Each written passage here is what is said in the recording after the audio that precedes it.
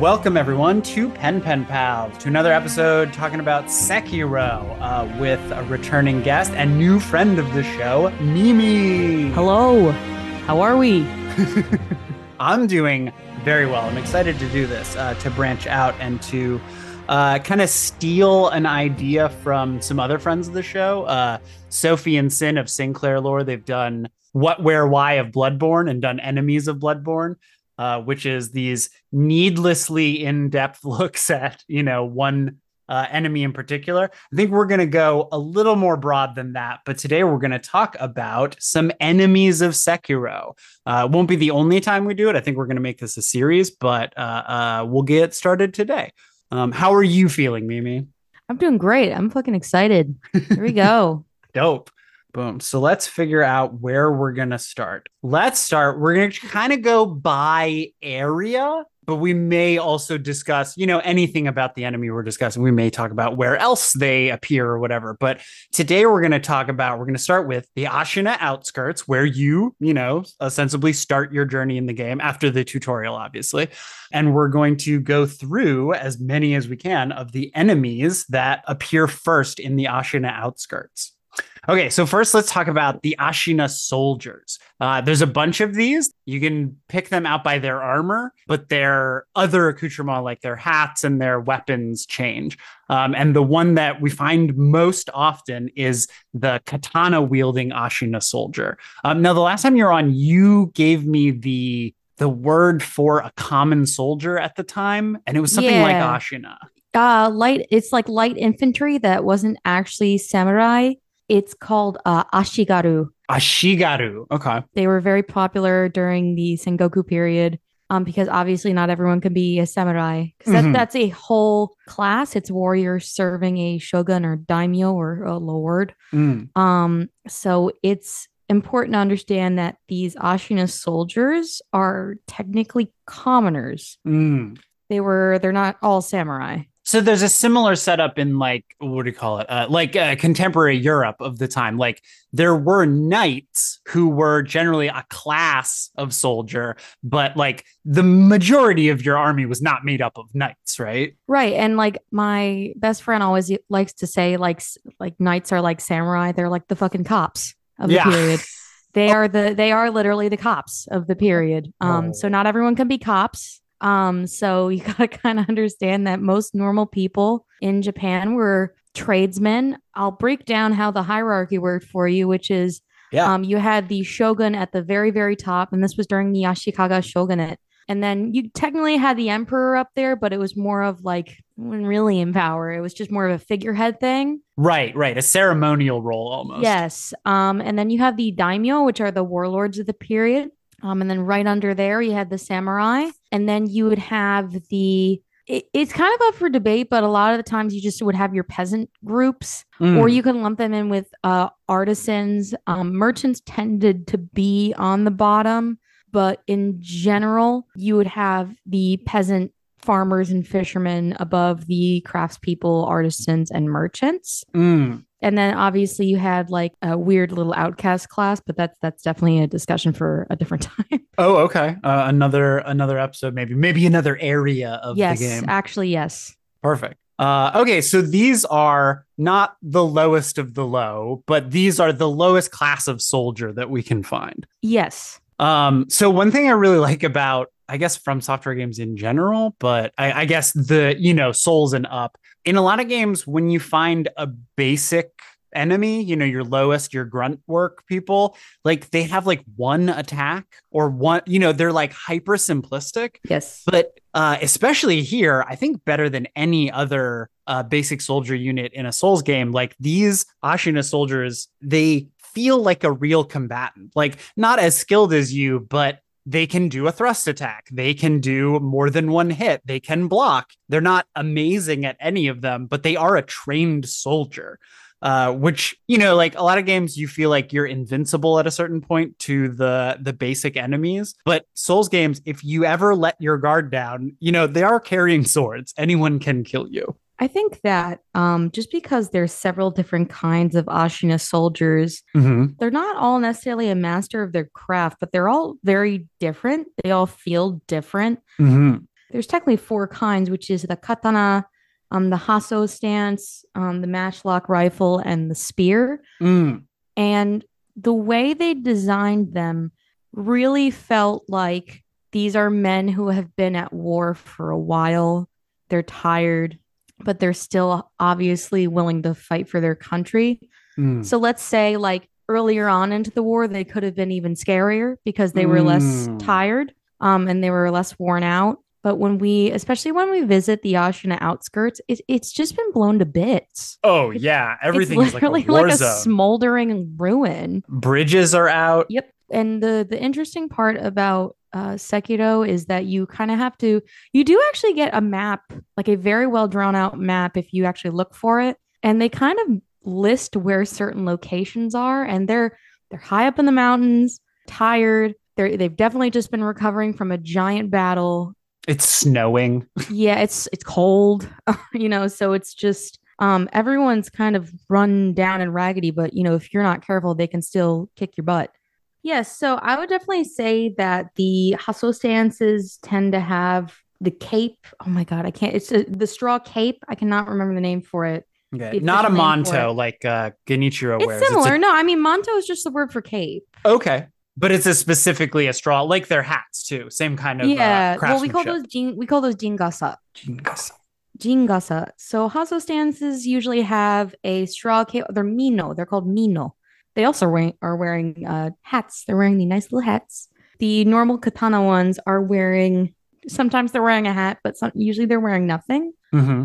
And the matchlock people are wearing a hat again. They're also wearing a hat. And then, funnily enough, the spearmen are wearing like a little headband. Oh yeah, that always tripped me out because they're wearing a headband and it almost makes it look like they're balding, They or like are. they have a different They forehead are. than everybody else's. They're bald. They're all Oh, bald. okay. So that and that was a popular hairstyle of the time, Yes, right? To like, chonmage is what it's called, and it traditionally was meant to kind of keep the head from overheating. mm, But yeah, they're all bald. They all shave their heads and have a top knot. But yeah, they're just all bald. yeah, it's a very distinctive look. So let's talk about the weaponry that they're using. So the regular soldier and the Hasao, they're both using the same style of katana, right? Yes, they're all using katana, whereas the matchlock is I cannot remember it. Again, you're gonna hear me say that a lot. You're gonna be like, I can't remember the name for this one specific thing, but they're just using a very typical matchlock flint style rifle for the time, which obviously, traditionally guns were really hard to reload, Mm-hmm. and didn't have the highest accuracy, but they did pack a lot of firepower. Yeah. And then just the spear guy is just he has a yari. He's just got a spear. Yari just means spear, so it's just a very traditional yari.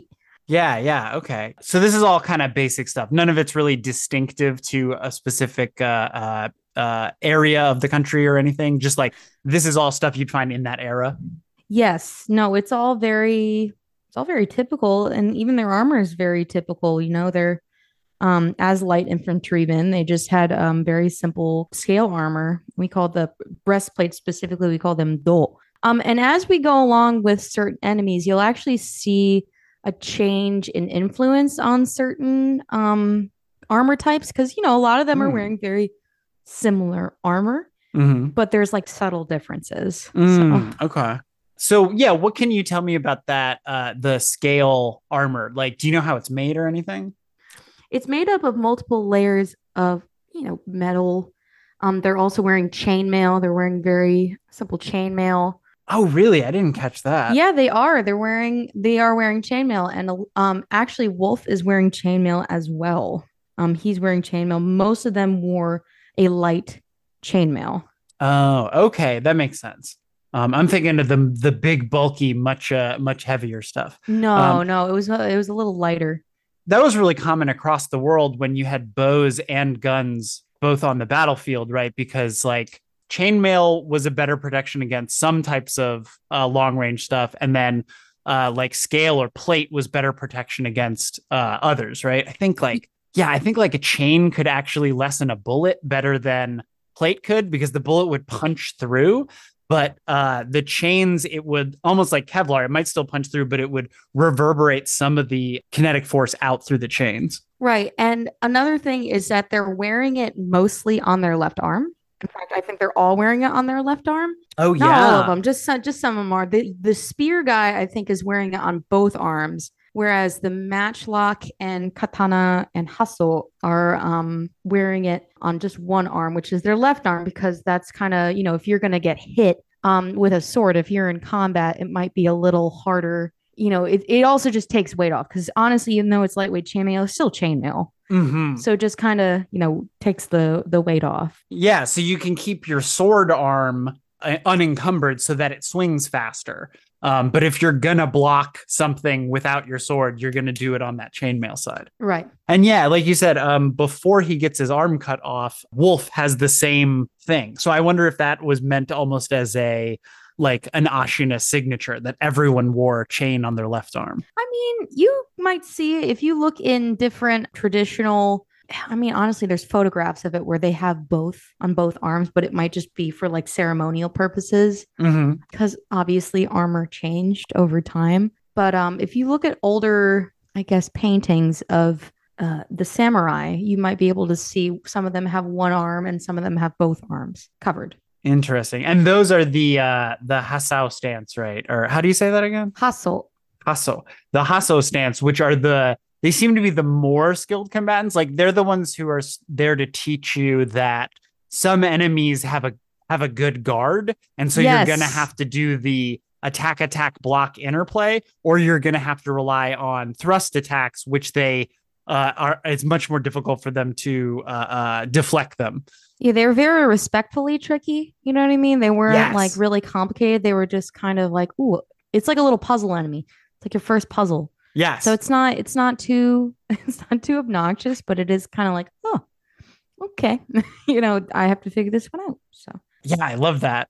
Because it's like they're aesthetically very similar. There's a little bit to tell you, like having the chainmail on both arms on some of them or having the hat. There's something to tell you this might not be the same enemy that you just faced.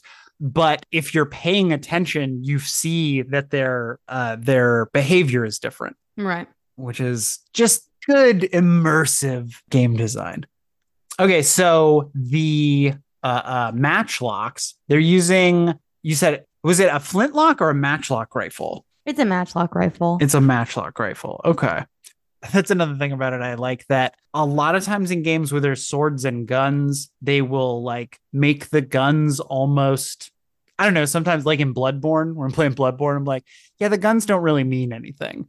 But they have a really good, what do you call it, balance, I think, here of making you really not want to get hit by that gun. But also when you see them do their reload animation, it looks pretty good.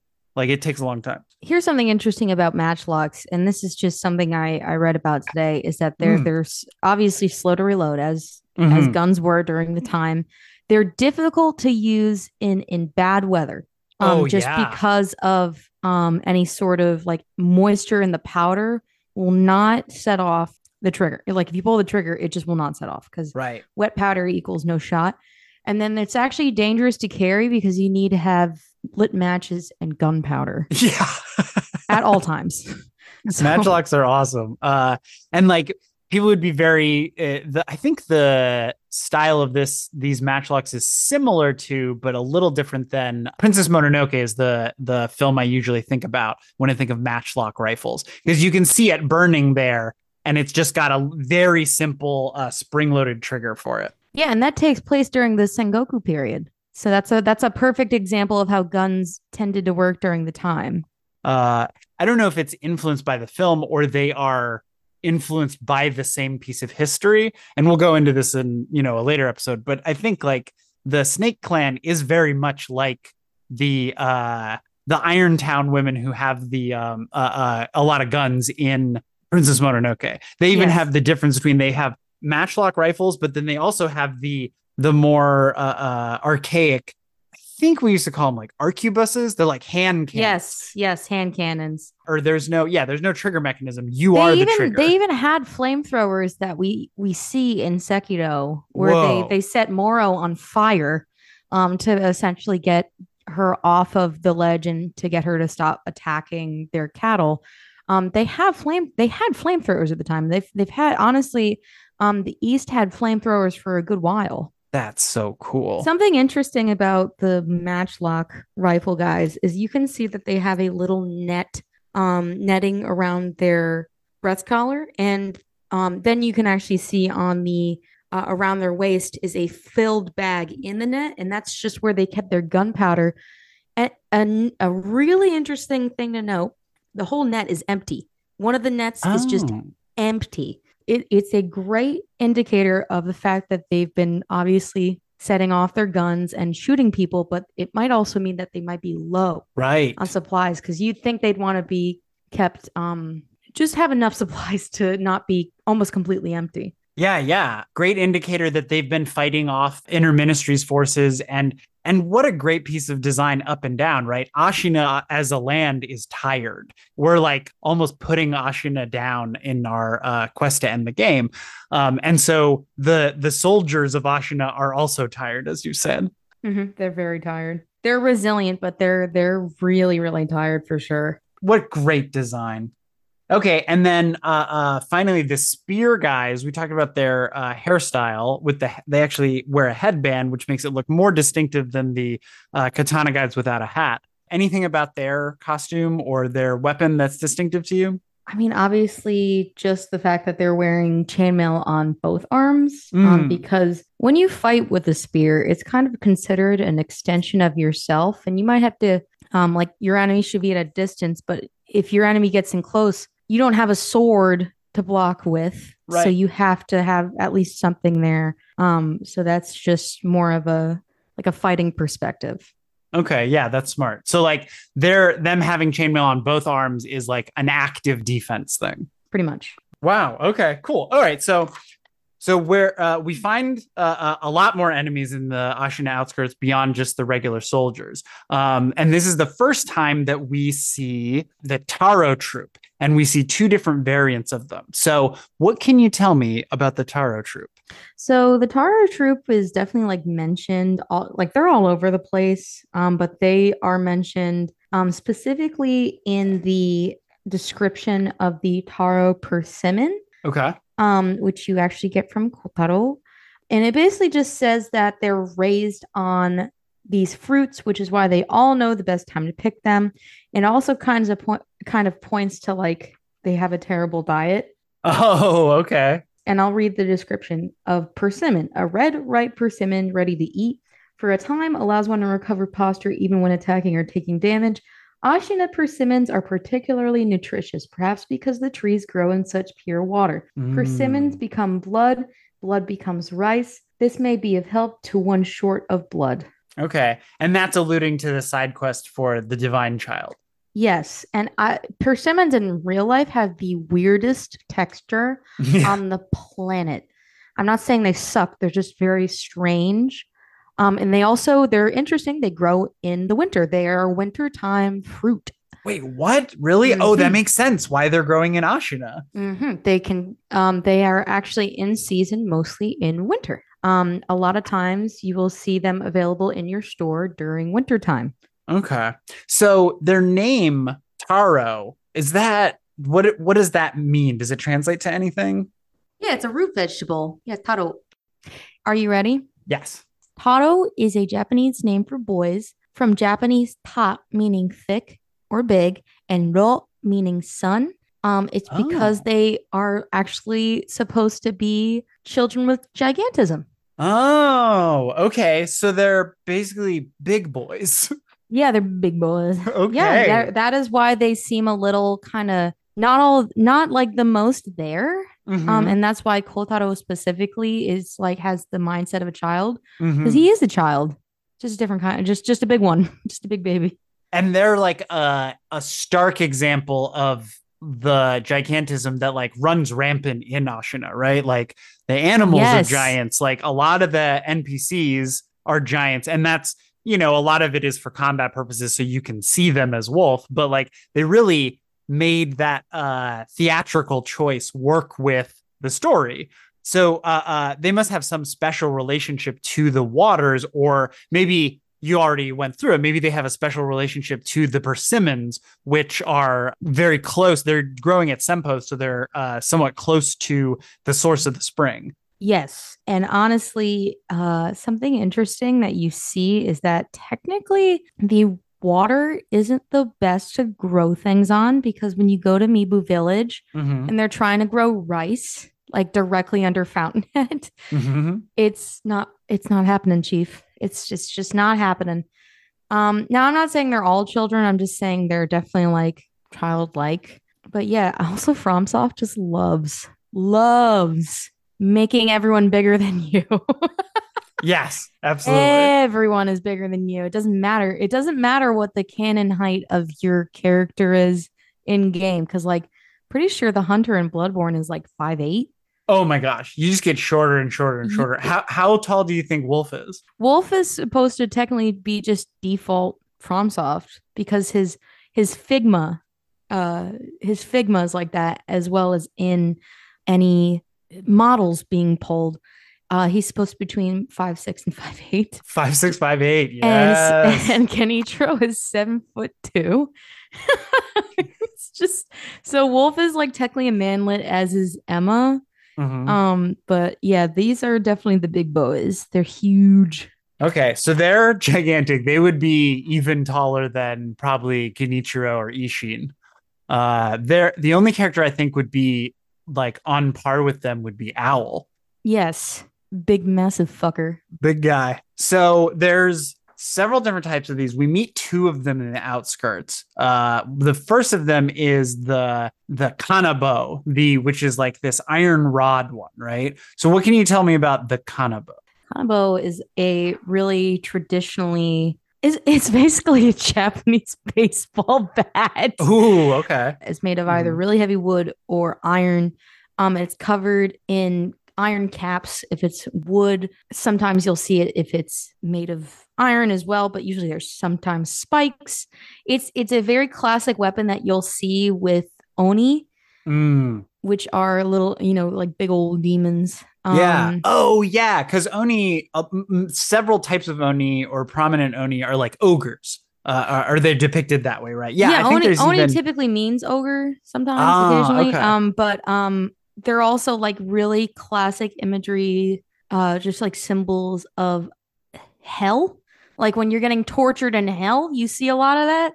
You'll see a Okay. lot of the Kanabo in hell iconography because I mean Oni traditionally can be considered as torturers. Okay. Anyways, they're just considered like demons or trolls or ogres, whatever.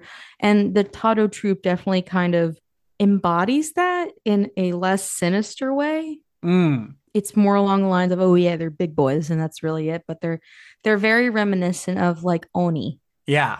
And there's even almost a like lots of Japanese media, I think, likes to evoke the red Oni, blue Oni story where there's like one of them that wants to be friends with children. And so the other one like makes a big show, oftentimes with a kanabo to like ingratiate the nice Oni to the children. And we almost get that in the Tarot Trooper. Who's the NPC? What is his name again? Kotaro. Kotaro, because he actually does befriend all of the children of the waters, right? Yes. You can also see that he can also see them. Like we Oh, can't see them, he can see them because oh, they're right. obviously all dead, but he is kind of considered to be wholly pure and innocent, so he can kind of see them. Right. But I didn't even think about that. That links it to the like hell or Punisher motif. Like, what do you call it? The Oni being like torturers or linked to hell. It kind of speaks to them being part of two worlds, like the spiritual and the physical. And Right. like that's a clever way to incorporate that into this. If Kotaro, he can see them because he's, part of that spirit world. Right. Fascinating. Okay. So we have the one with the kanabo, and then we also find one with a wooden mallet, similar to a maul. I think it's usually like farm equipment. It's not usually used for combat, I don't think. It's usually used as a tool. But these are like it's essentially the same thing as a giant club, but this has a weighted head for smashing That's individual it. I'm bits. getting me mallet. Can you tell me anything about these mallets they're using? Is that just like a commonplace farm tool or? Yeah, and you can actually hear them when you're sneaking up on them, you can see them pounding away at something typically. Mm-hmm. In my brain, I'm like, oh, they're making mochi with the mallets. But that's obviously not the case because why would they have ingredients for mochi in wartime Japan? But yeah, I mean, it's just a typical mallet. It's obviously massive. Sometimes when they swing the mallet, they'll actually swing it too hard and too fast and knock themselves off balance. That's so awesome. To the Kanabo guys are also like that. They'll swing it and it'll be a little too hard, and they'll Mm. knock themselves off balance. They're also really, really resilient. Like you can like continue to hit them with your sword and Mm-hmm. continue to do damage, and they'll still try to hit you because Mm-hmm. they're very hardy. Massive poise. And not just that's something I love about the enemies in this game. Most stuff doesn't, the vast majority of stuff does not have poise. Like if you nick them, they will stop whatever they're doing. But a lot of stuff does have that hyper armor effect where if they're in an attack animation, then you can't, like Genichiro, I was just fighting him a whole bunch. You can like, tap him. You can trap him in a corner and bully him. Yeah, exactly. And he only has a few attacks that have that hyper armor that he has to resort to try to get out of it. Like if he thrusts and you hit him, he won't go out of the thrust. No. But yeah, okay. So the Taro troop, completely opposite. They have poise, and they also have just a massive health pool compared to other stuff, right? Right. They're a little scary when you first face them. But the way they're designed, and obviously they wouldn't put them in the beginning of the game if they were really, really hard, but you have to kind of figure to yourself, they were designed to kind of keep you from being too aggressive.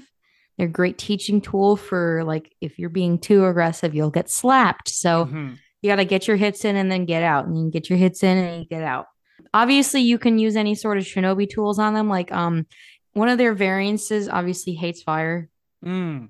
They also obviously hate the pocket sand, the firecrackers. Makes a lot of sense. Yeah, so that there's certain things that will kind of give them a little stun, but baseline they're very, very hardy. So yeah, if you're gonna approach them, always try to get a stealth kill because otherwise you'll be there all day. I personally do not engage with them. Once I found out that they were like children mentally, or they had a developmental delay or something, I was like, ooh, I feel terrible about killing them. I will never touch them. So the Terror Troop, they're not like the normal Ashina soldiers. Like, I don't know if they're organized somehow, but they're in the employ of Genichiro, right? Like they are conscripted into the fighting force. Yes, Genichiro actually has a lot of people he's conscripted, like essentially mercenaries. Mm. Like mercenary, like the Taro troop can technically now be considered mercenaries because they've joined the war. But yeah, he's conscripted like a lot of mercenary groups and other people to help him out, obviously. Yeah. Okay. So do you know anything about like are the Taro Troop, are they organized? Did they just come from all over Ashina? Like they're not just raised by Senpo or anything? No, but Senpai like definitely found them really useful because I'm sure they were manipulated like hell just because they probably couldn't quite understand what was going on. You'll see a lot of them have kind of tattered monk garbs on them, Oh yeah. but not all of them. Some are just like in straight up fundoshis, and some of them are in like when the ones in Mibu they have their own like set of clothing. But Mm. yeah, I mean they're native to Ashia, but it doesn't necessarily mean they're like all from one place, but definitely concentrated in Sempo for unfortunately nefarious purposes. Hmm. Okay. So another enemy with gigantism that we meet in this first area are the giant roosters. The game fowl. They're officially called game fowl, but you Game might know them fowl. as big black cocks. They're fucking huge. Like they're you sized. I think they might be taller than Wolf. They are actually a little taller than Wolf, and they're just so funny because they can beat the shit out of you. But to be fair, that's like regular roosters in real life. I Mm-hmm. don't know if you've ever seen videos of people antagonizing roosters, but they'll No. think it's so funny until they actually start coming after them because those spurs that they have on their feet, they Hmm. hurt, Yeah, I bet. and unfortunately, unlike regular sized chickens, you can't just punt this thing like a football when it comes after you. Yeah, you got to deal with it with a fucking sword. You do. I think I found I think I found him. What'd you find? I What are you gotta talking send about? him to you. Okay. He's such a tall boy. He looks like a Oh person. my God, that is the rooster we're fighting. That is Japanese, the it's called a shamo, okay. but it doesn't have the little mohawk because this thing has a little like a white mohawk. I think it might just be like an Ashina breed because Mm-hmm. none of these have. The crest. Yeah, they don't have a little mohawk. Okay. Oh my fucking god. Oh, chickens are great. I love chicken. But I love chickens, Eddie! I'm a pig lover. I absolutely I love love pigs pigs. too, but I think they're just a regular bantam. I think they might just be like feral bantams. Either that or they're game fowl, which means they're essentially wild chickens. Yeah, we see them. We encounter a bunch of them in Harada, which leads me to believe that they're somewhat domesticated. But I guess you Yes. can still find them in the They wild. went rogue because they're in that there's like six of them in that one area and they're all there to kill you. Yes, because there's pellets there, and when Yeah. they just aggro on you normally, but I really wanted it to be so that they're just milling about, and when you pick up the pellets, presumably their food, that's when they all go berserk. Yeah. They should. Oh my god, that's really funny. Holy shit. They're an awesome enemy. They can be annoying. They're not like the birds in Elden Ring, where they're just the most annoying thing in the game. But Oh, they yeah. do move differently than other enemies you've encountered thus far. And so they can surprise you. They're analogous, I think, to the crows of Bloodborne because they don't Yes. seem that Yes. menacing. But Very once they jump unassuming. up into the air, you're like, oh, holy crap. They stagger you really badly. Yeah. Which is, just another awesome surprise. They're also all up in Usui Forest. Oh, okay. They're all up in the woods. Sure. Yeah. I mean, obviously they're like wild game, but So like they're still. tree climbing chickens. Yeah, they are. I mean, chickens can climb trees if you don't, if they try hard enough. They just Stop. can't. What? Yeah, they just can't fly like fly away. Terrifying. Oh yeah, Oh, they can do like enhanced jumps with their wings. they definitely have like little rocket boosters on there if they really want to. I don't raise chickens, but I've helped raise chickens, and just some Mhm. of the shit they get into is so they're just dumb. I love chickens, but they're so entertaining. They're awesome. Yeah, they're not corvids. They're not one of the smarter breeds of No. bird. Nope. Okay. Boom boom boom boom. Sorry. Oh, and I think I forgot one. Is it the sentry? Yeah. Oh no, let's do right before the sentry because I forgot that they do appear here. We also see our Assassins? dogs for the first time. Oh, the hounds. Yeah. So Yes. there's a few types of dogs we see in the game. They all have the same moveset. They're all the same. Some of them do. Some of them don't. Wait, some of them don't. Oh no, you're absolutely Yeah, right. yeah. The palace ones. Yeah, the palace ones are really upsetting. Oh my gosh, terrifying. So they look like wolves, kind of, but I think they're specifically hunting dogs, right? Yes. And a lot of like, I mean, think about like the modern dog. Like a lot of people think modern dog. And a lot of the time, when you think about dogs in Japan in the past, Mhm. they look a little different just because obviously when dogs evolved over time, they were evolved for different purposes. But I'm thinking like the ability for them to look a little wolf-like. They're definitely not wolves. Mhm. You can definitely tell the difference between like a wolf and a dog. But they're definitely not wolves. They're very interesting looking dogs. Mhm.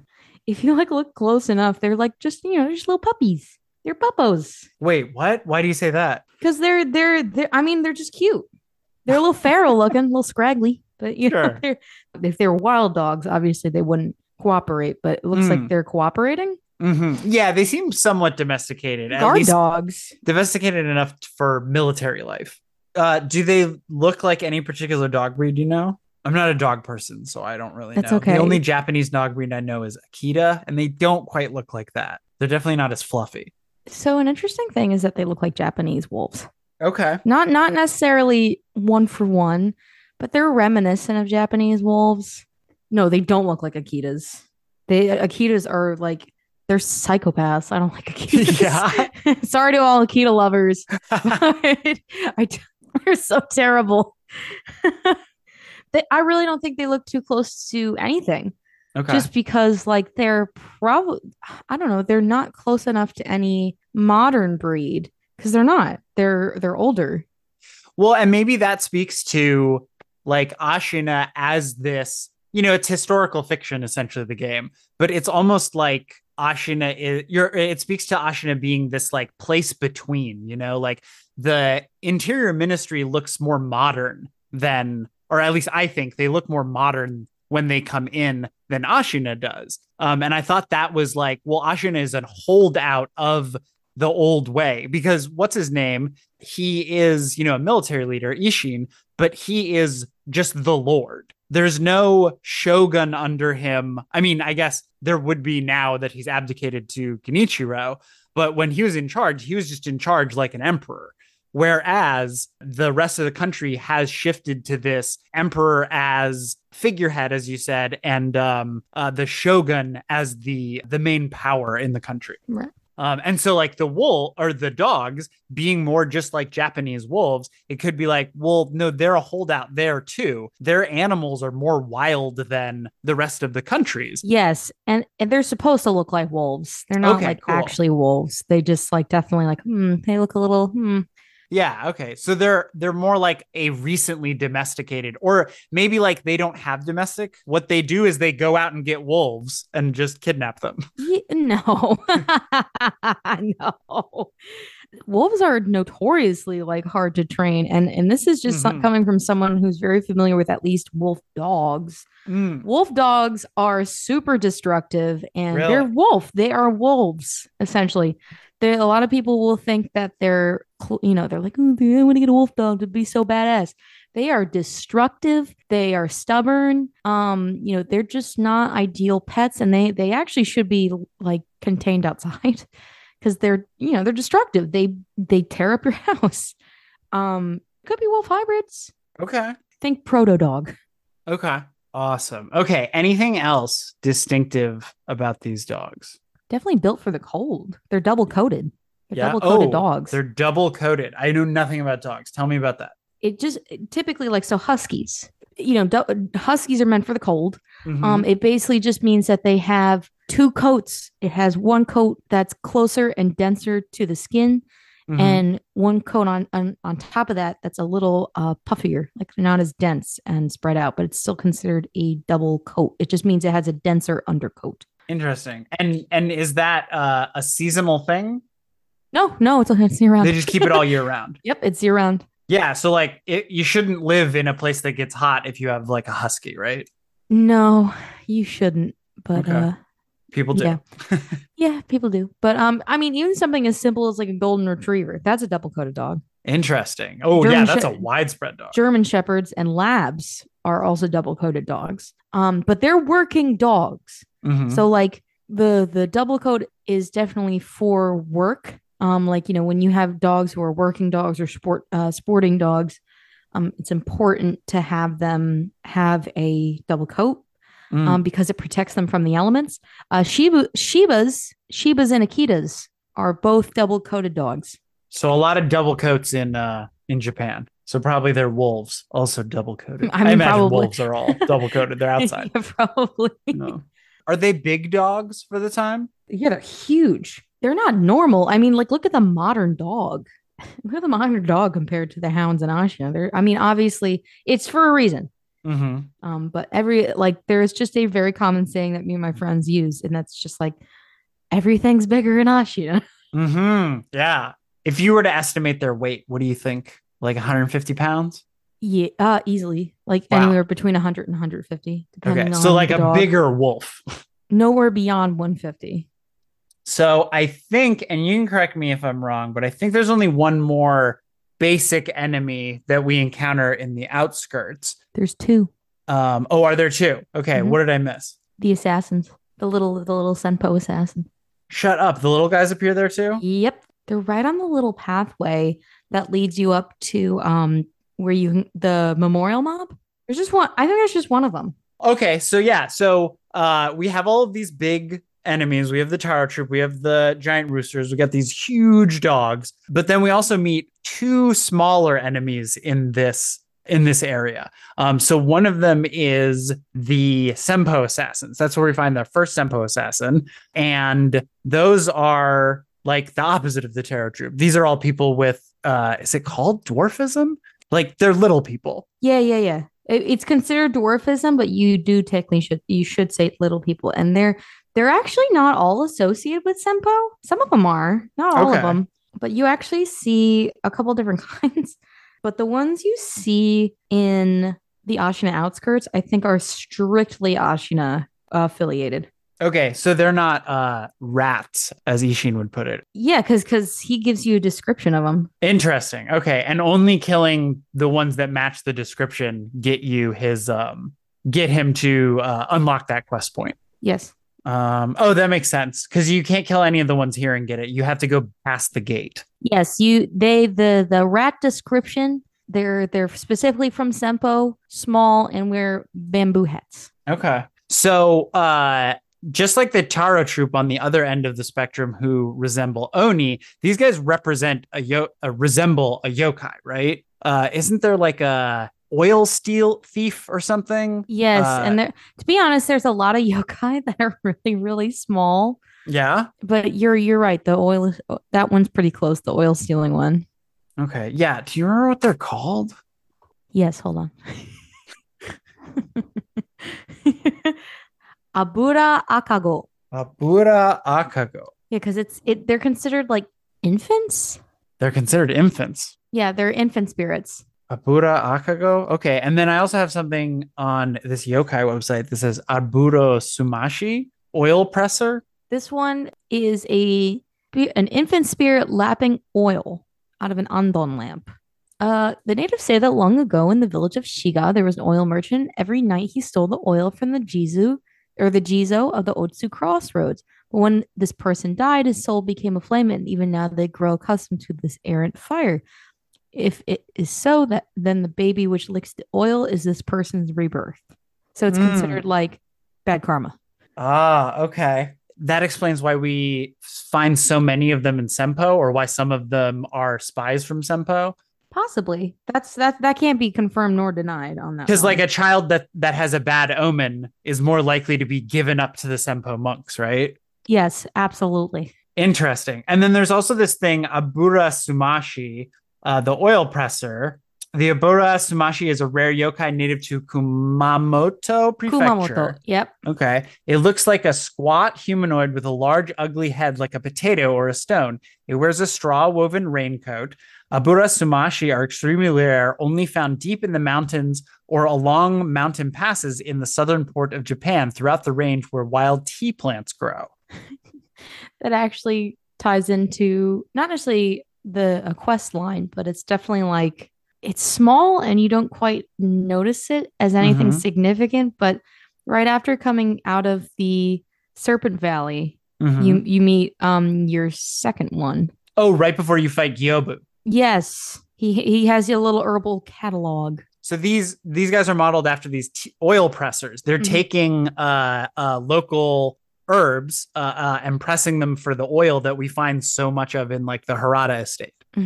There's another interesting one, and this is actually this is a cross, what I would like to say, a cross culture spirit, which is called a Konaki Jiji, which is a spirit of it either has the appearance of an old man or a baby, and it'll basically tell travelers like, hey, can you like pick me up and take me to, whatever destination, and they'll essentially just become heavier and heavier until they crush the victim. Oh, they have a move. Part of their move set is they like jump onto your back, and then they bend you backwards, almost as if they're becoming heavier and heavier. That's so cool.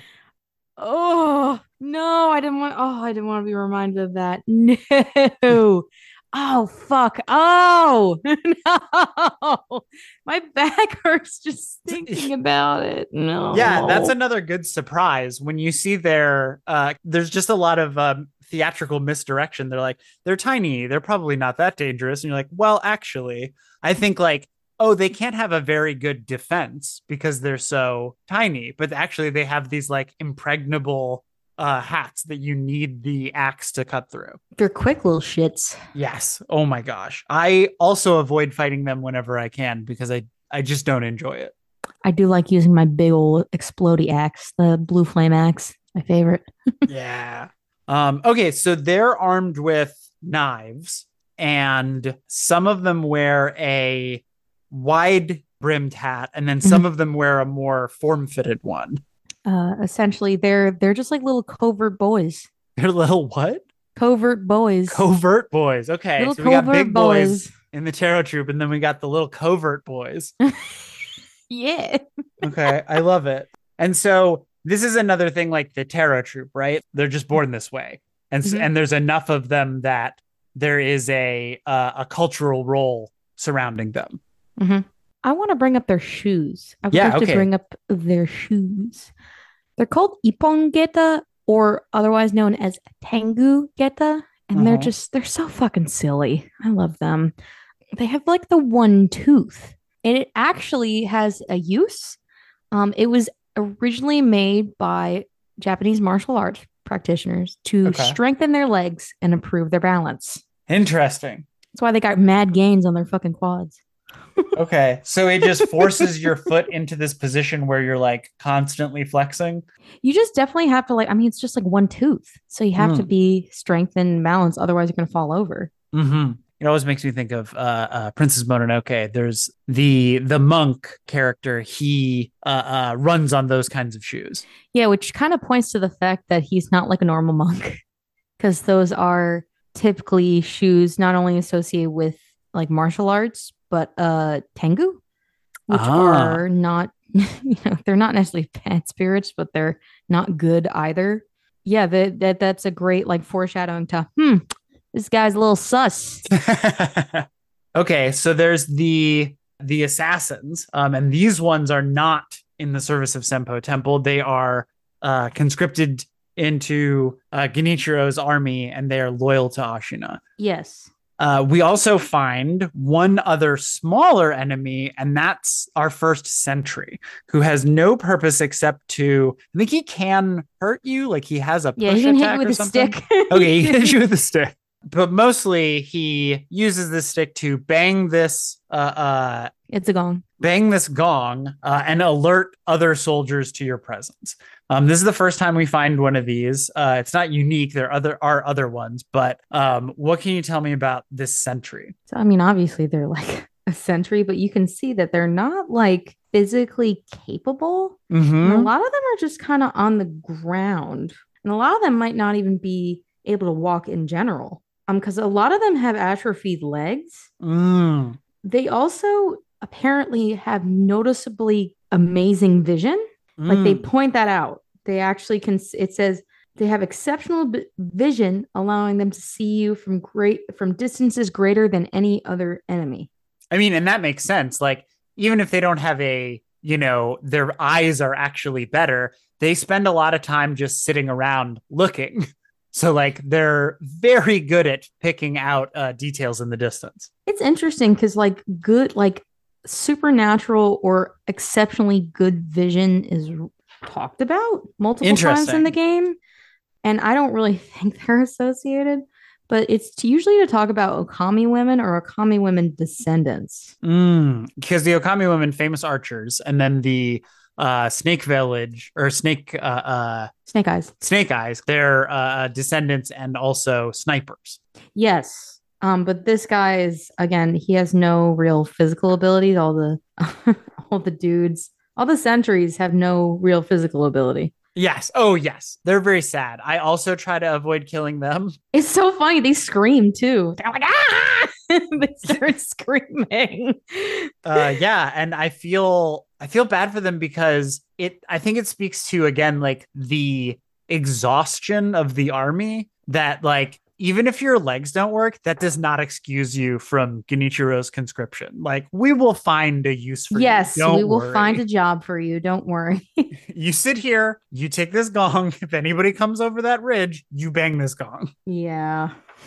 A pitiful, sad enemy who I try not to kill because they definitely deserve some dignity. There's so many like pitiful, sad enemies that you won't kill. And meanwhile, I just won't kill them because I run right past them. Like Sonic the Hedgehog, I gotta go fast. Just pick up the items. No use Yeah. killing anyone. Mm-hmm. So before we reach any of them, we find our first mini boss. So now we're gonna talk about the bosses in the area a little bit before we close ourselves out. So our first mini boss, not including, we'll talk about the other guy, the leader Shigenori. We'll talk about him in Ashina Castle because he also appears on a bridge. At least I think it's the same guy. But the first mini boss we come across is General Naomori Kawarada. Yes. Which I'm sure you could say better than I could. Yeah, it's Naomori Kawarada. It would be Taicho because it's general. It'd be Naomori Taicho. Okay. So he's our first mini boss. He has a moveset that's reminiscent of the soldiers, but also expands upon it, and also shows us some of the Ashina staples that we'll eventually become familiar with. Like, I think he's the first enemy that does an overhead strike. Mm-hmm. It's the first enemy that teaches you about perilous attacks. Yep, and sweeping attacks. Okay, so he can do a sweeping attack and a thrust. Yes. Okay, so he's got what I traditionally think of as a samurai war outfit. Yeah, it's very traditional. It's very like when you think medieval Japan or you think like Japan in general, he is like primo Japan. It's got a horned helmet called a kabuto. It's got a face mask with it, right? Which I always thought made them look like they were supposed to be demons. Yeah, that's exactly what it is. I mean, it's just, it can have like different representations. Obviously, it's also just a mat. It could help keep you safe from getting shot in the head. Mm-hmm. But, it was typically, a lot of the times it was made of ceramics. It was like lacquered. It couldn't be made of like iron or leather, or it can be made of both. Oh, Lord. Yeah, but it was still considered like face armor. Mm-hmm. The ones you see in game all have like all these unique designs. Mm-hmm. But the kabuto he's wearing is interesting because it's got like bullhorns. Yes. Which could be reminiscent of their clan or it could just be reminiscent of their rank. I think it's a very, very... Oh, can I say something cursed? You might have to edit this out. You curse all you want. We curse on our No, podcast. no, say something cursed. Oh, sure.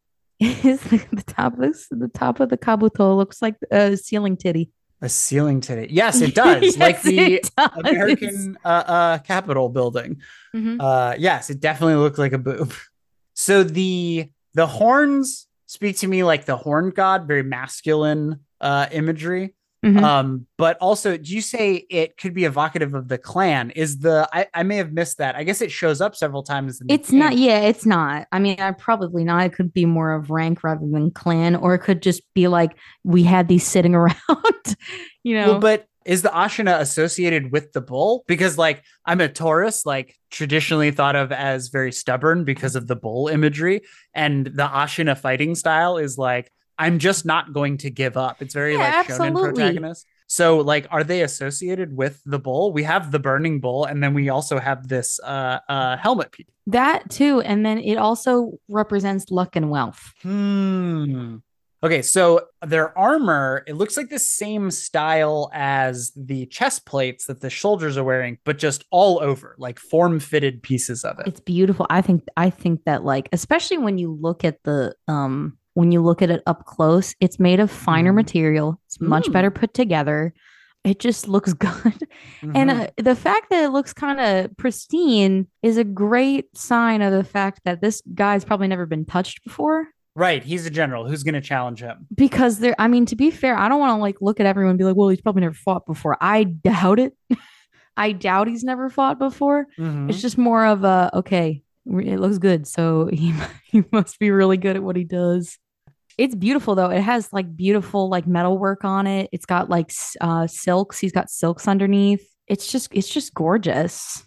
But a lot of the times when you see traditional samurai, their big old kabuto, their big helmets, it's kind of indicative of their status as well as their iconography. You'll see kind of later in the game a lot of different samurai, especially the ministry samurai, are just like a little scary, but they're very unique and they're very easy to identify.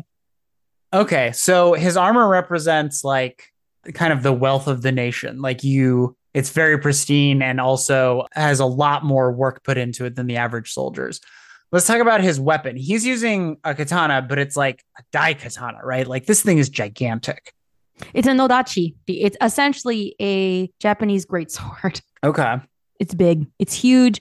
And I think one of the coolest parts about the fight, especially when you first fight it, is you feel it. You really feel the weight. Oh, yes. How big it is. Its weight, its girth. Are we still talking about swords? Picture of masculinity is what you're saying. Yes. Listen, manly men swing around their big swords. Okay? This is just what happens. Yeah. It's natural for boys to have a go at each other with their swords. What? Just happens. It's fine. Don't make a big deal of it. Yeah, exactly. Why are you making a big deal out of it? But he actually has like 2 swords. Obviously the one he uses in combat, but like he has like a second sword and he never uses it. And it's just typically just like, oh, it's your second sword. It's the wakizashi. Okay. So it's just like this short sword that's often paired with a katana in a daisho set, right? Yes. It's your backup sword.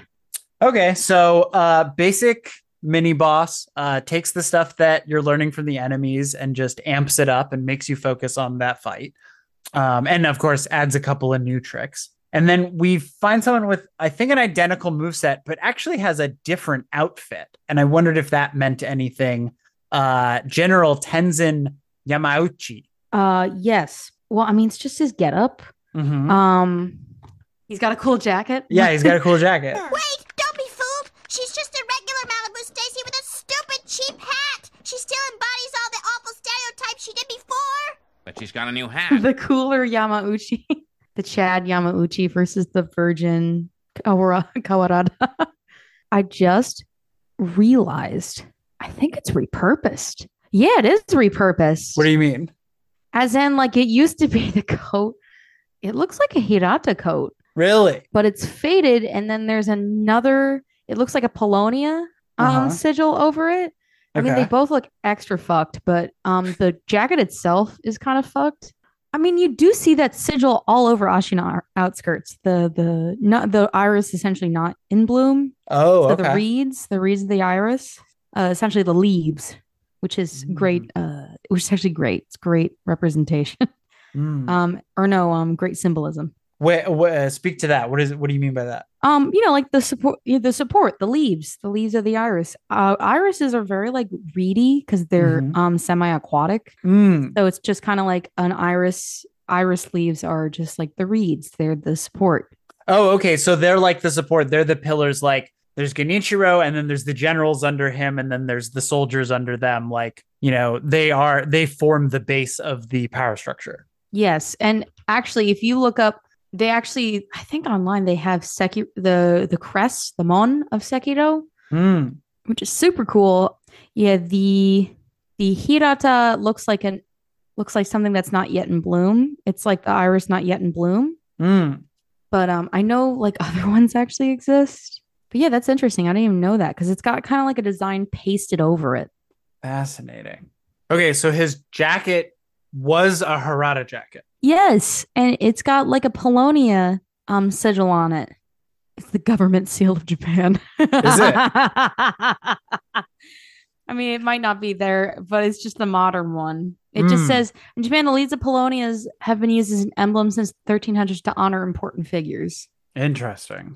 So what is a Polonia? Like a flower. It's a cool little flower. It's like a tree that flowers, but it's a very pretty tree that flowers. Okay, so anything else remarkable about General Tenzin Yamauchi? I just like the way that he patrols. Like, obviously, nobody was guarding the gate, whereas this one's just kind of like doing patrols.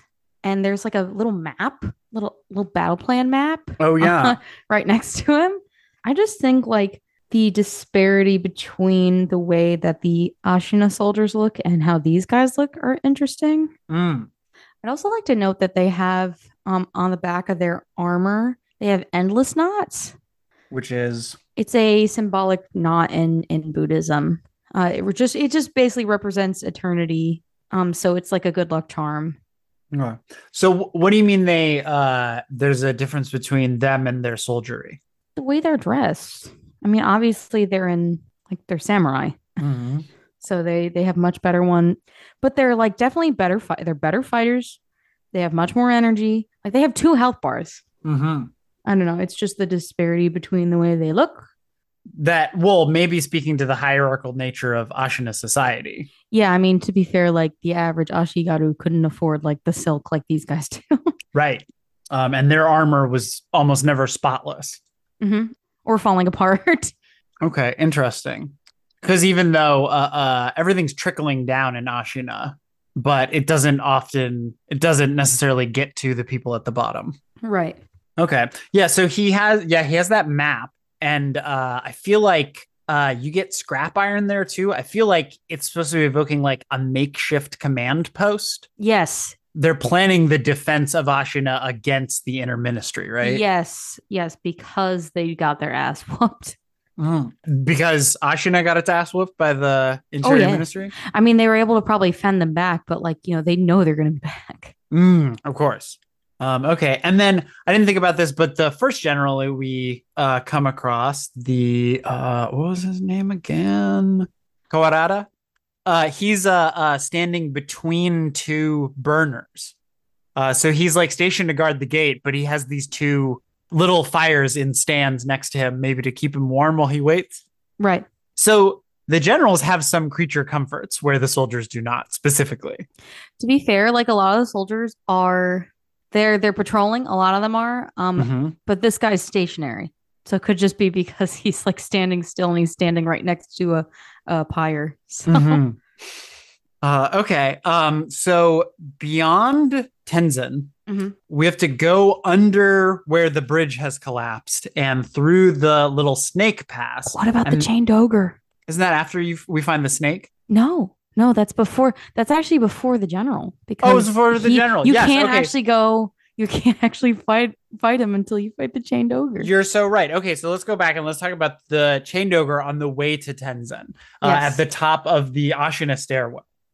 We've already seen like Genichiro conscripting people from all sorts, just the regular peasantry with the Ashigaru, but also the Taro troop and the assassins. Mm-hmm. This is the first time we see that he's conscripted or is using like soldiers that are not acting rationally. Or consenting. Yeah. So tell me about the chained ogre. Why another case of gigantism? What is with the chained ogre? Are they a regular human? Yes. So, but his actual name in game is called Red Oni. Really? Yes, it directly translates to Red Oni, and his internal name is Enslaved White Man. Awesome. That's kind of funny. I don't know why I think that's funny, but fucking dope. Like I can't believe it. Yeah, no, I mean it just means he's a European and he's captured. I mean he looks European. He's blonde. Oh really? Oh, really interesting. It just says in the original script, it says in Ashina there's a gigantic man called Red Oni. How did he get red eyes and go insane? It is said that he was imprisoned in an abandoned dungeon. Oh, okay. So the chained ogre was in Ashina dungeon. Yeah, he was experimented on by Dojin. Interesting. Okay, so that's why he has the red eyes, because there's the same red eyes that what's his name has, Kenichiro, right? Yeah, and you'll see a lot of red eye enemies around Ashina because it just stems essentially from the same source, which is the sediment. It's just a matter of, and again, they go into this in the manga. It's just a matter of like purifying and refining it to the point where you're not going to go insane, which technically like doesn't work because Genichiro absolutely goes insane at the end. Yes. 100%. He may not be like a non-verbal rage monster, but he is succumbing to insanity. No, and he's still giving commands. He's just delusional as fuck. Yeah. So the chained ogre is similar to fighting the Tarot Troop in that it's like got just a bucket of health, real poise. Like you can't just make him flinch, even when he's not making an attack. But this is like fighting a giant pro wrestler, right? It's actually based on Kinnikuman. And what is that? Fucking ultimate muscle. Ultimate muscle? It is literally it's a manga series about a wrestler because Miyazaki likes Kinnikuman. Okay, that's awesome. So they do several wrestling staple moves. They'll like pick you up, suplex you, throw you, drop kick you, and I feel like this is where people get a lot of their second deaths if they're being very careful, because it is just hard, especially if you haven't doubled back to get the flame vent. It's just real hard to get through this fight because so many of his attacks will just one-shot you. Yeah, did you get it through the first time? Yeah, because I didn't know about the flame vent. But I suffered through it and I fucking did it. Yeah? Did you stealth him and get the first death blow? Nope. Wow, you're just good at this game. I know, I was suffering. It wasn't necessarily a matter of good. It was just patience. So you just figured him out and did it. Yep. Wow. Very patiently. It was very upsetting. That's fantastic. Okay, so what else can you tell me about him? He's in like he's got a board nailed around or locked around his head, and then he's also chained at the like manacle. He's a prisoner. He's one of those dudes that are waiting to release.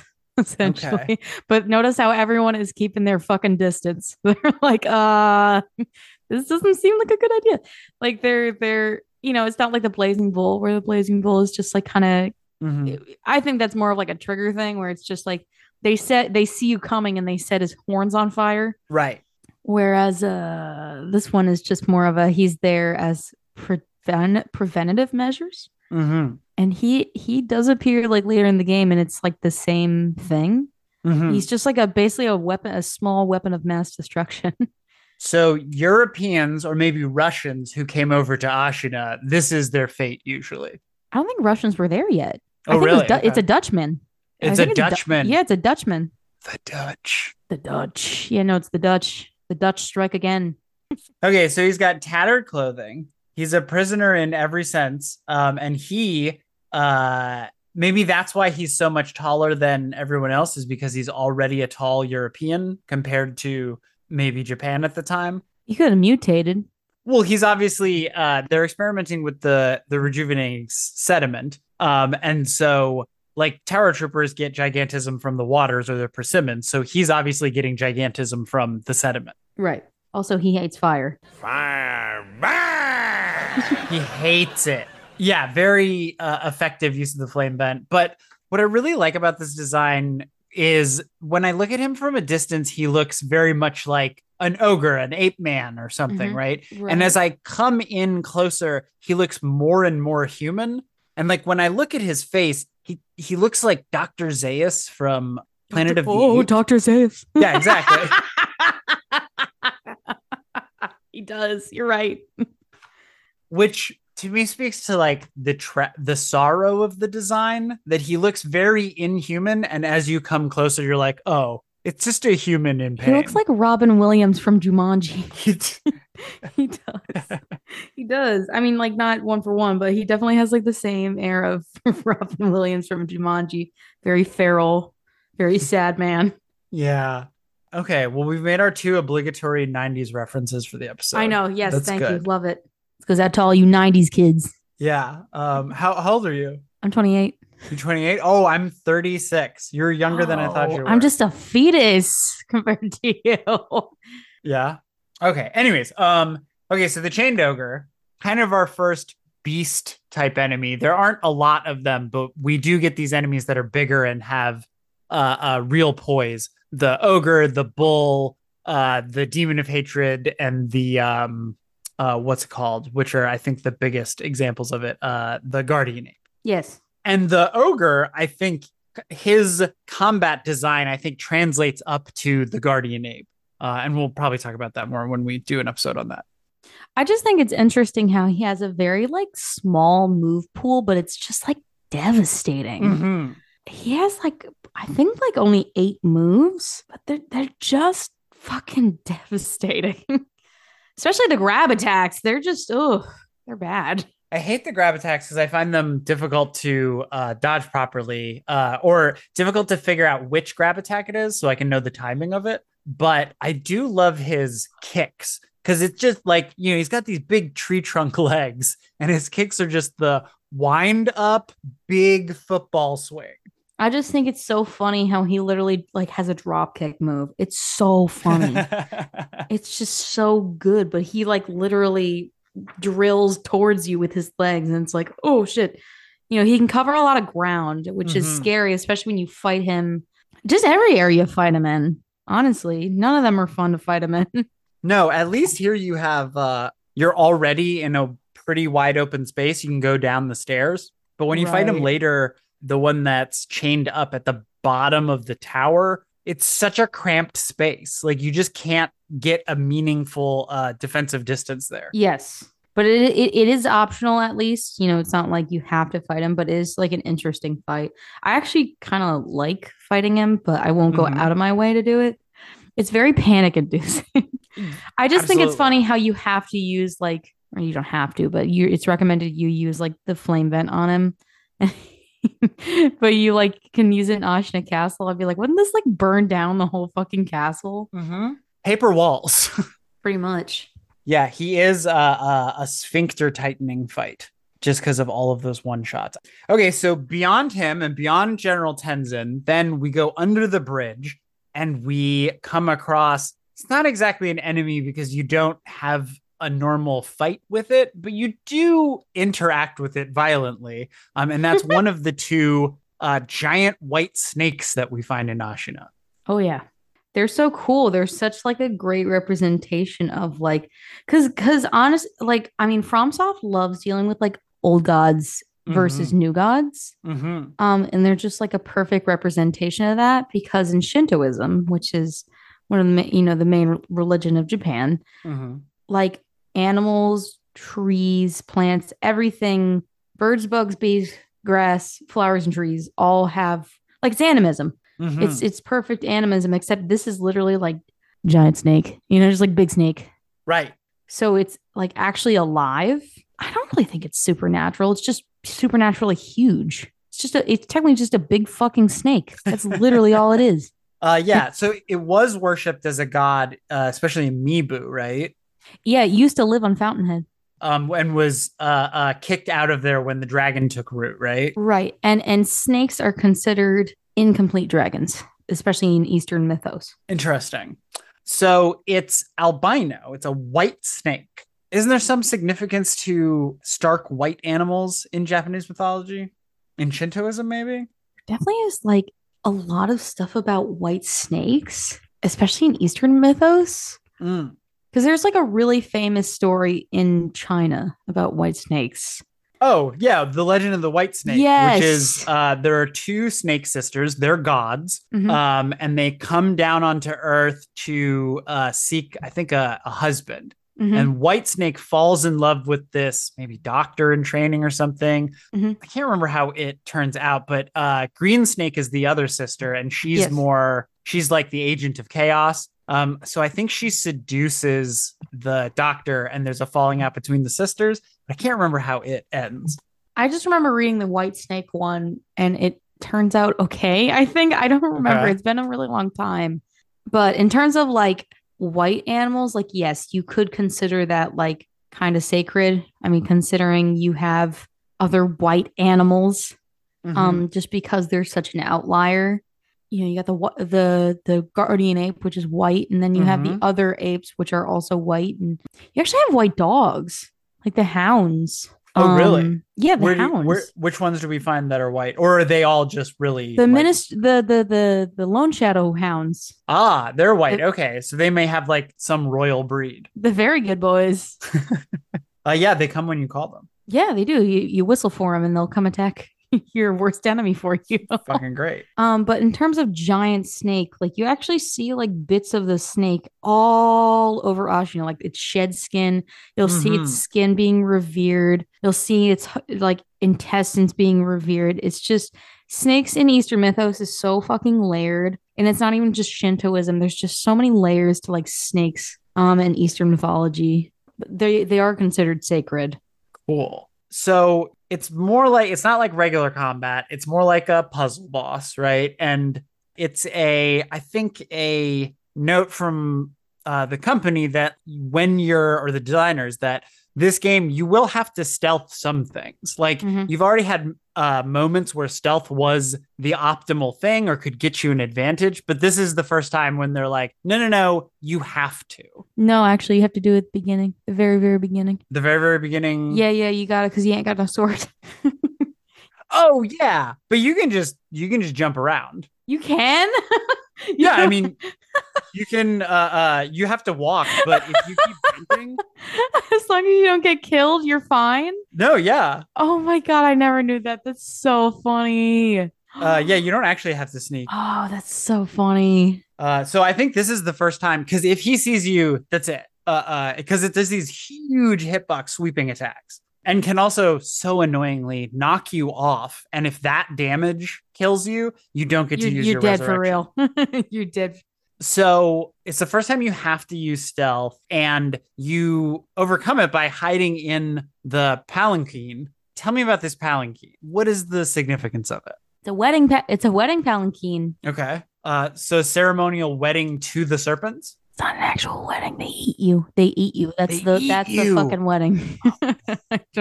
I don't think they just went there and literally married the snakes. I'm pretty sure they ate you for real.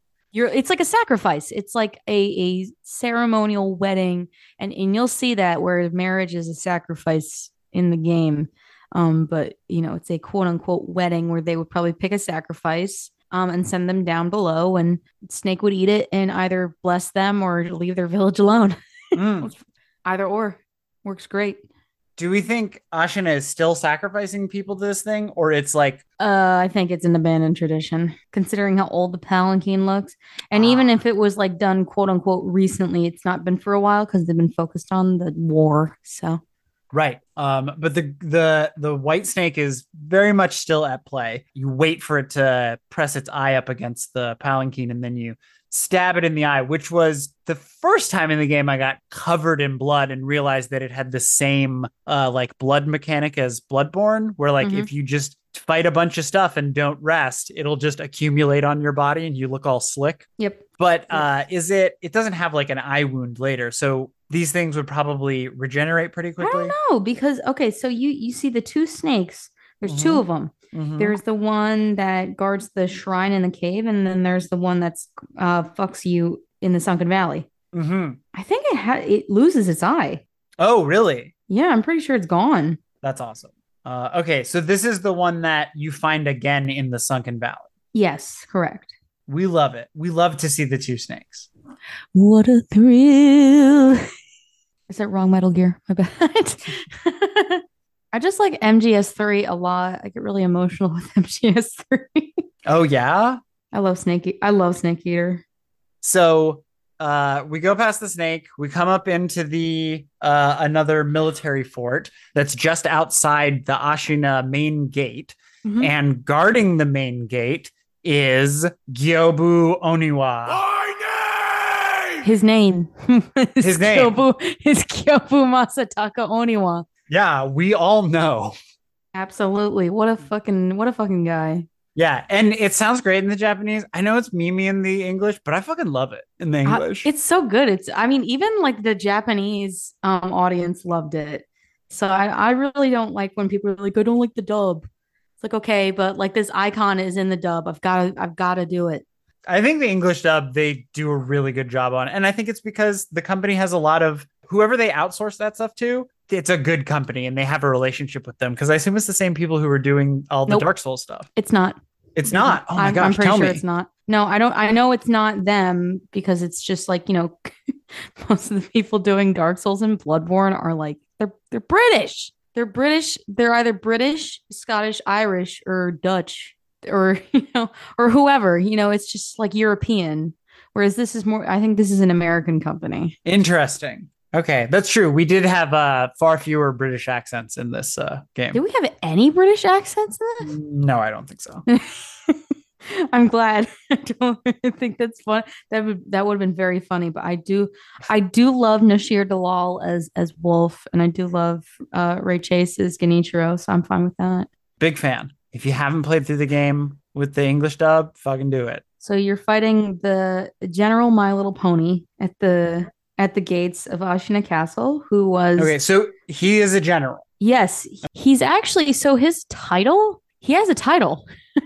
Oh, tell me. Oniwa is his clan's name, and Yobu is his title. Mm, It means Minister of Justice. my goodness. Masataka is his first name. Oh, Yobu means Minister of Justice, and then Masataka Oniwa is his full name. I see. So Oniwa, does that mean anything? Literally means the Oni. The Oni? It means So the demon? means the demon. Okay, and Masataka, does that have any significance or is it just a cool sounding name? I cannot remember. Okay. So he's wielding a Yari. Yes, he's wielding a cross section yari. And that is actually the spear that Tamura uses in the beginning, because Ishin gave it to him as a gift, which is I love it. And then Ishin gets it back as Sword Saint. Yes. Oh, so good. He uses it also in a unique way from Ishin and Tamura. He has it on like a chain or a rope. So he can throw it or swing it around, which is very anime, but nobody else does that with a spear in this. He's definitely like if you weren't Wolf Short Pants McGee, it'd be kind of terrifying because I mean it's got a huge range. Oh my gosh. Could you imagine like if you were charging at him like blindly, you get rocked. Yes, absolutely. Just the momentum of the horse. And it's got this thing that he can use as a lance or use as an axe because it's such a broad-headed thing. Beautiful. I think as from a design standpoint, I think he's a great first boss. Mm-hmm. And if you're still, I mean, honestly, even as a veteran player, if you're not careful, you can still get rocked. Oh, yeah.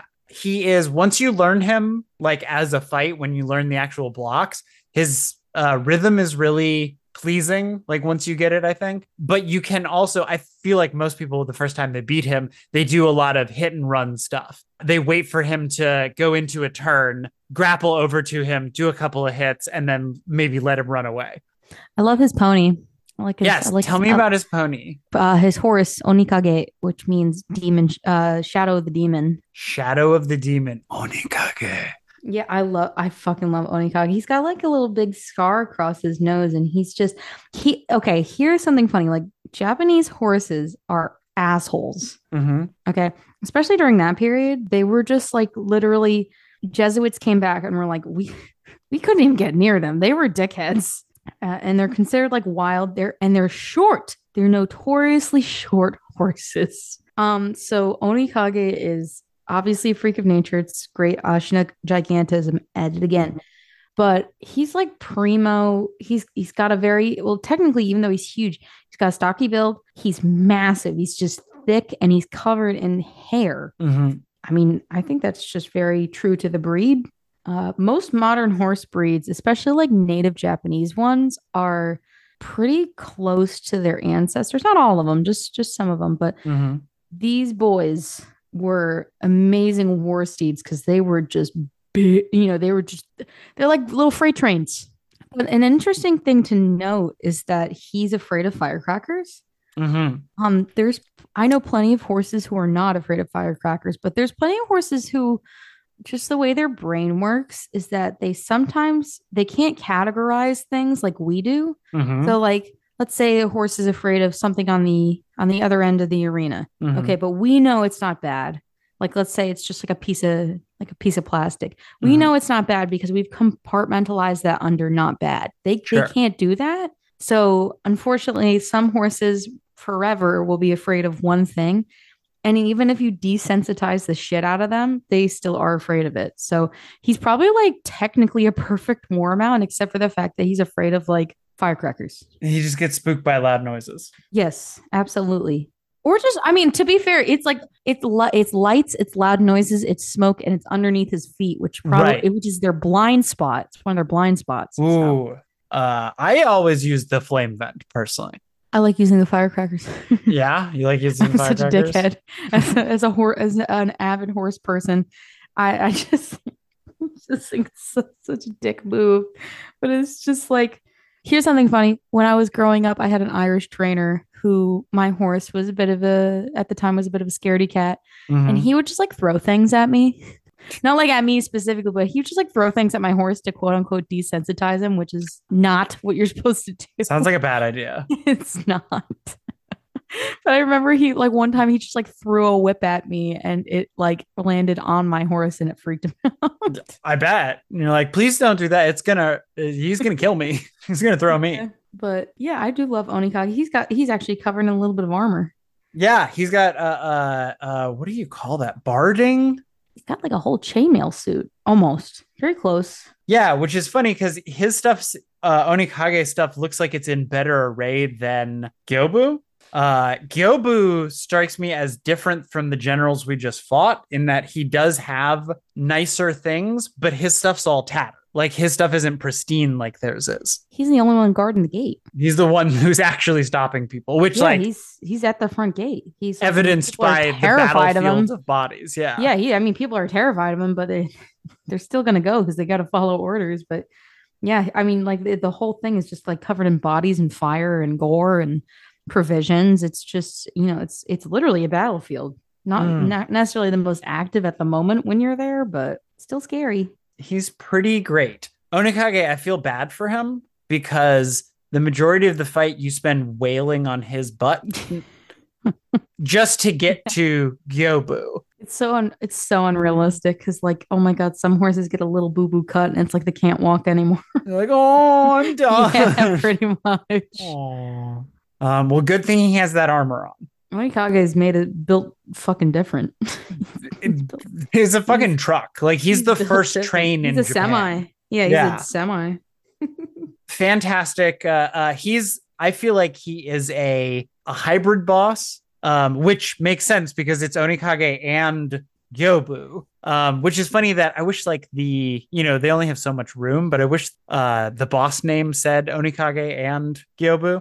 But he feels almost like the beast bosses in that he has a lot of actual poise and he can cover the arena very quickly, but you still stand there and block a combo like you would a more traditional duel fight. Right.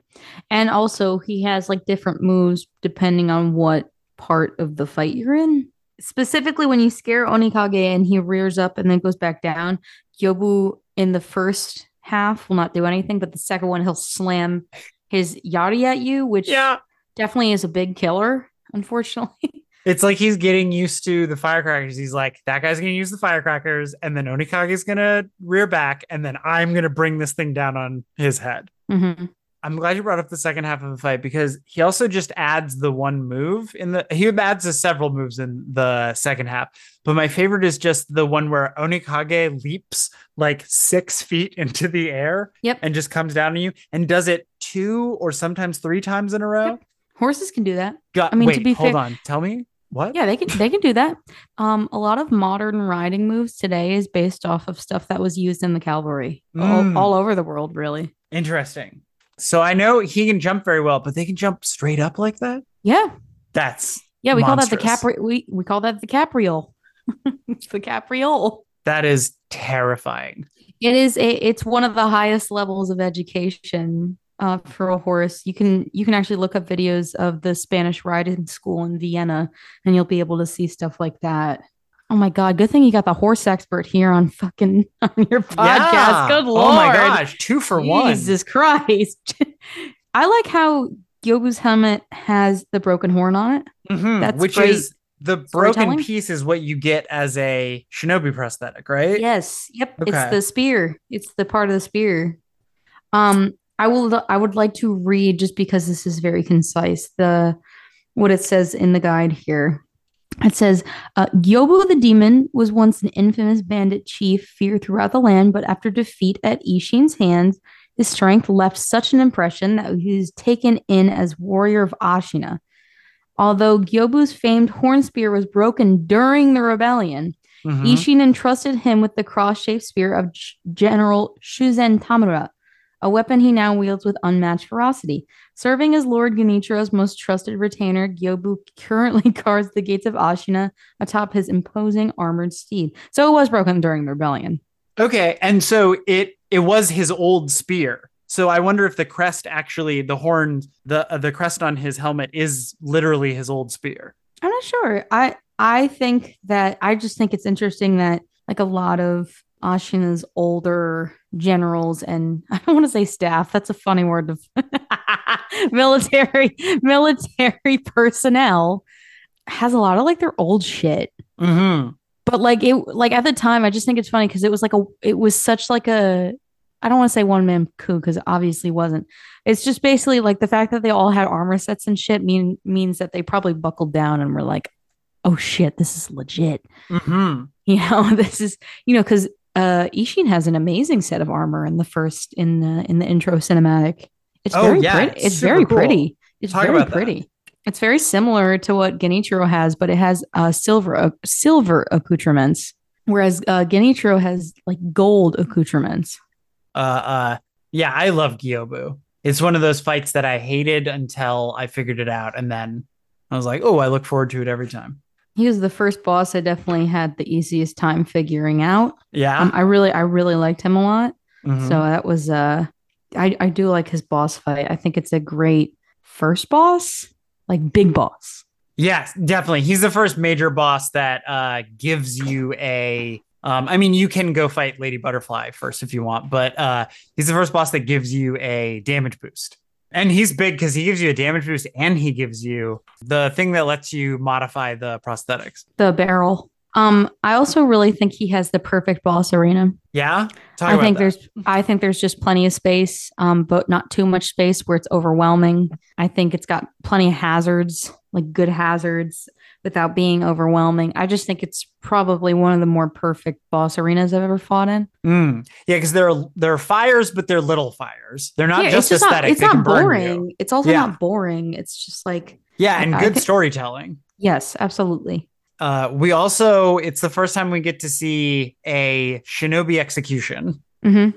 And we get this wonderful, unique death animation. First off, Wolf apologizes to him as he takes him off of the horse. And then we hear Gyobu apologize to Genichiro. Yeah. And that's sad because I'm sure a lot of the troops have issues believing in the cause anymore because they've probably gotten their ass beat several times. And I'm sure they're disheartened and hungry and want to go home and everything like that. But Gyobu is such like a defender, and you hear them talking about Gyobu like, oh my God, Gyobu the demon. That guy's crazy.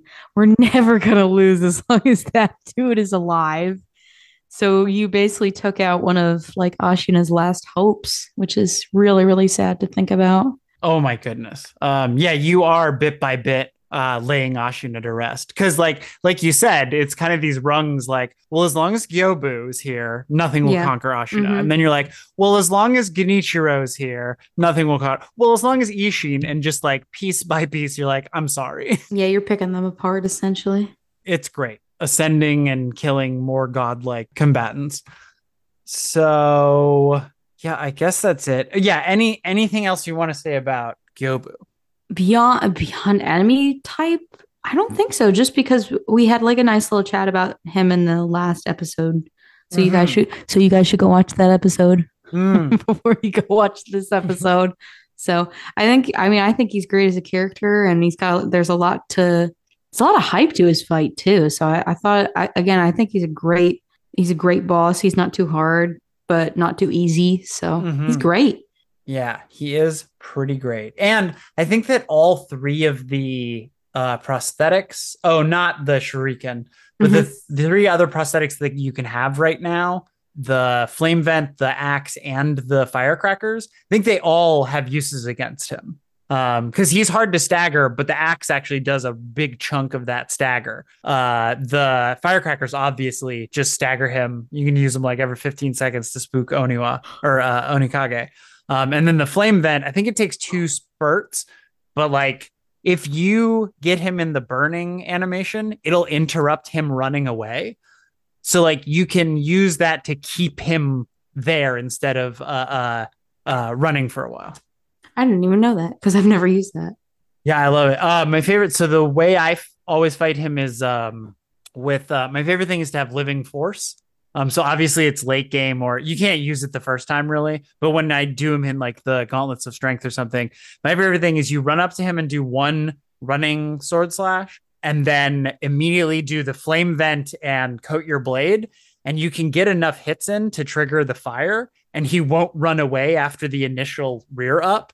And instead he'll go into combos, which you can start, doing little hits. And if you like play aggressively enough and get the proper deflections, you can just like keep him from running away for a whole health bar.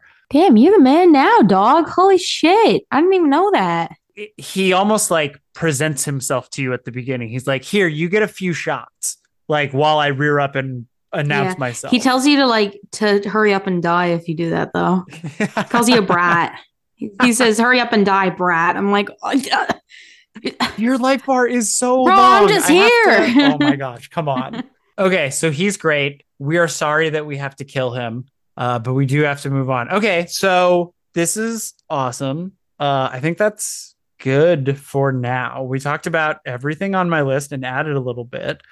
Is there anything else about Ashina Outskirts you want to do before we call it a night?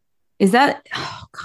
Essentially that one little temple that just says our swords and spears did nothing.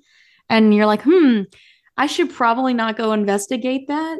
The one little temple posting. I instantly was like, oh my God, I gotta go fight that. And, obviously got my ass kicked by the headless. I think that's funny how you can essentially go to Senpo early. Oh, yeah. Okay, awesome. Yeah, we'll have to talk about the headless soon, too. I guess you can find one in Ashina Outskirts. Hey, you're super cool. Thanks for being excited about doing this. Wow, thank you. I appreciate it. Okay, awesome. Okay, so let's do a sign off. I never think of anything. Oh, let's do one of what's your favorite Gyobu quote? My roommate's not asleep yet. So I can say I can say it really loudly. My name is Gyobu Takoniwa! As I live and breathe, you will not pass these castle gates! Dr. Zayas, Dr. Zayas. Dr. Zayas, Dr. Zayas. Dr. Zayas, Dr. Zayas. Oh, Dr. Zayas. Dr. Zayas, Dr. Zayas. What's wrong with me? I think you're crazy. Want a second opinion? You're also lazy. Dr. Zayas, Dr. Zayas. Dr. Zayas, Dr. Zayas. Dr. Zayas, Dr. Zayas. Oh, Dr. Zayas.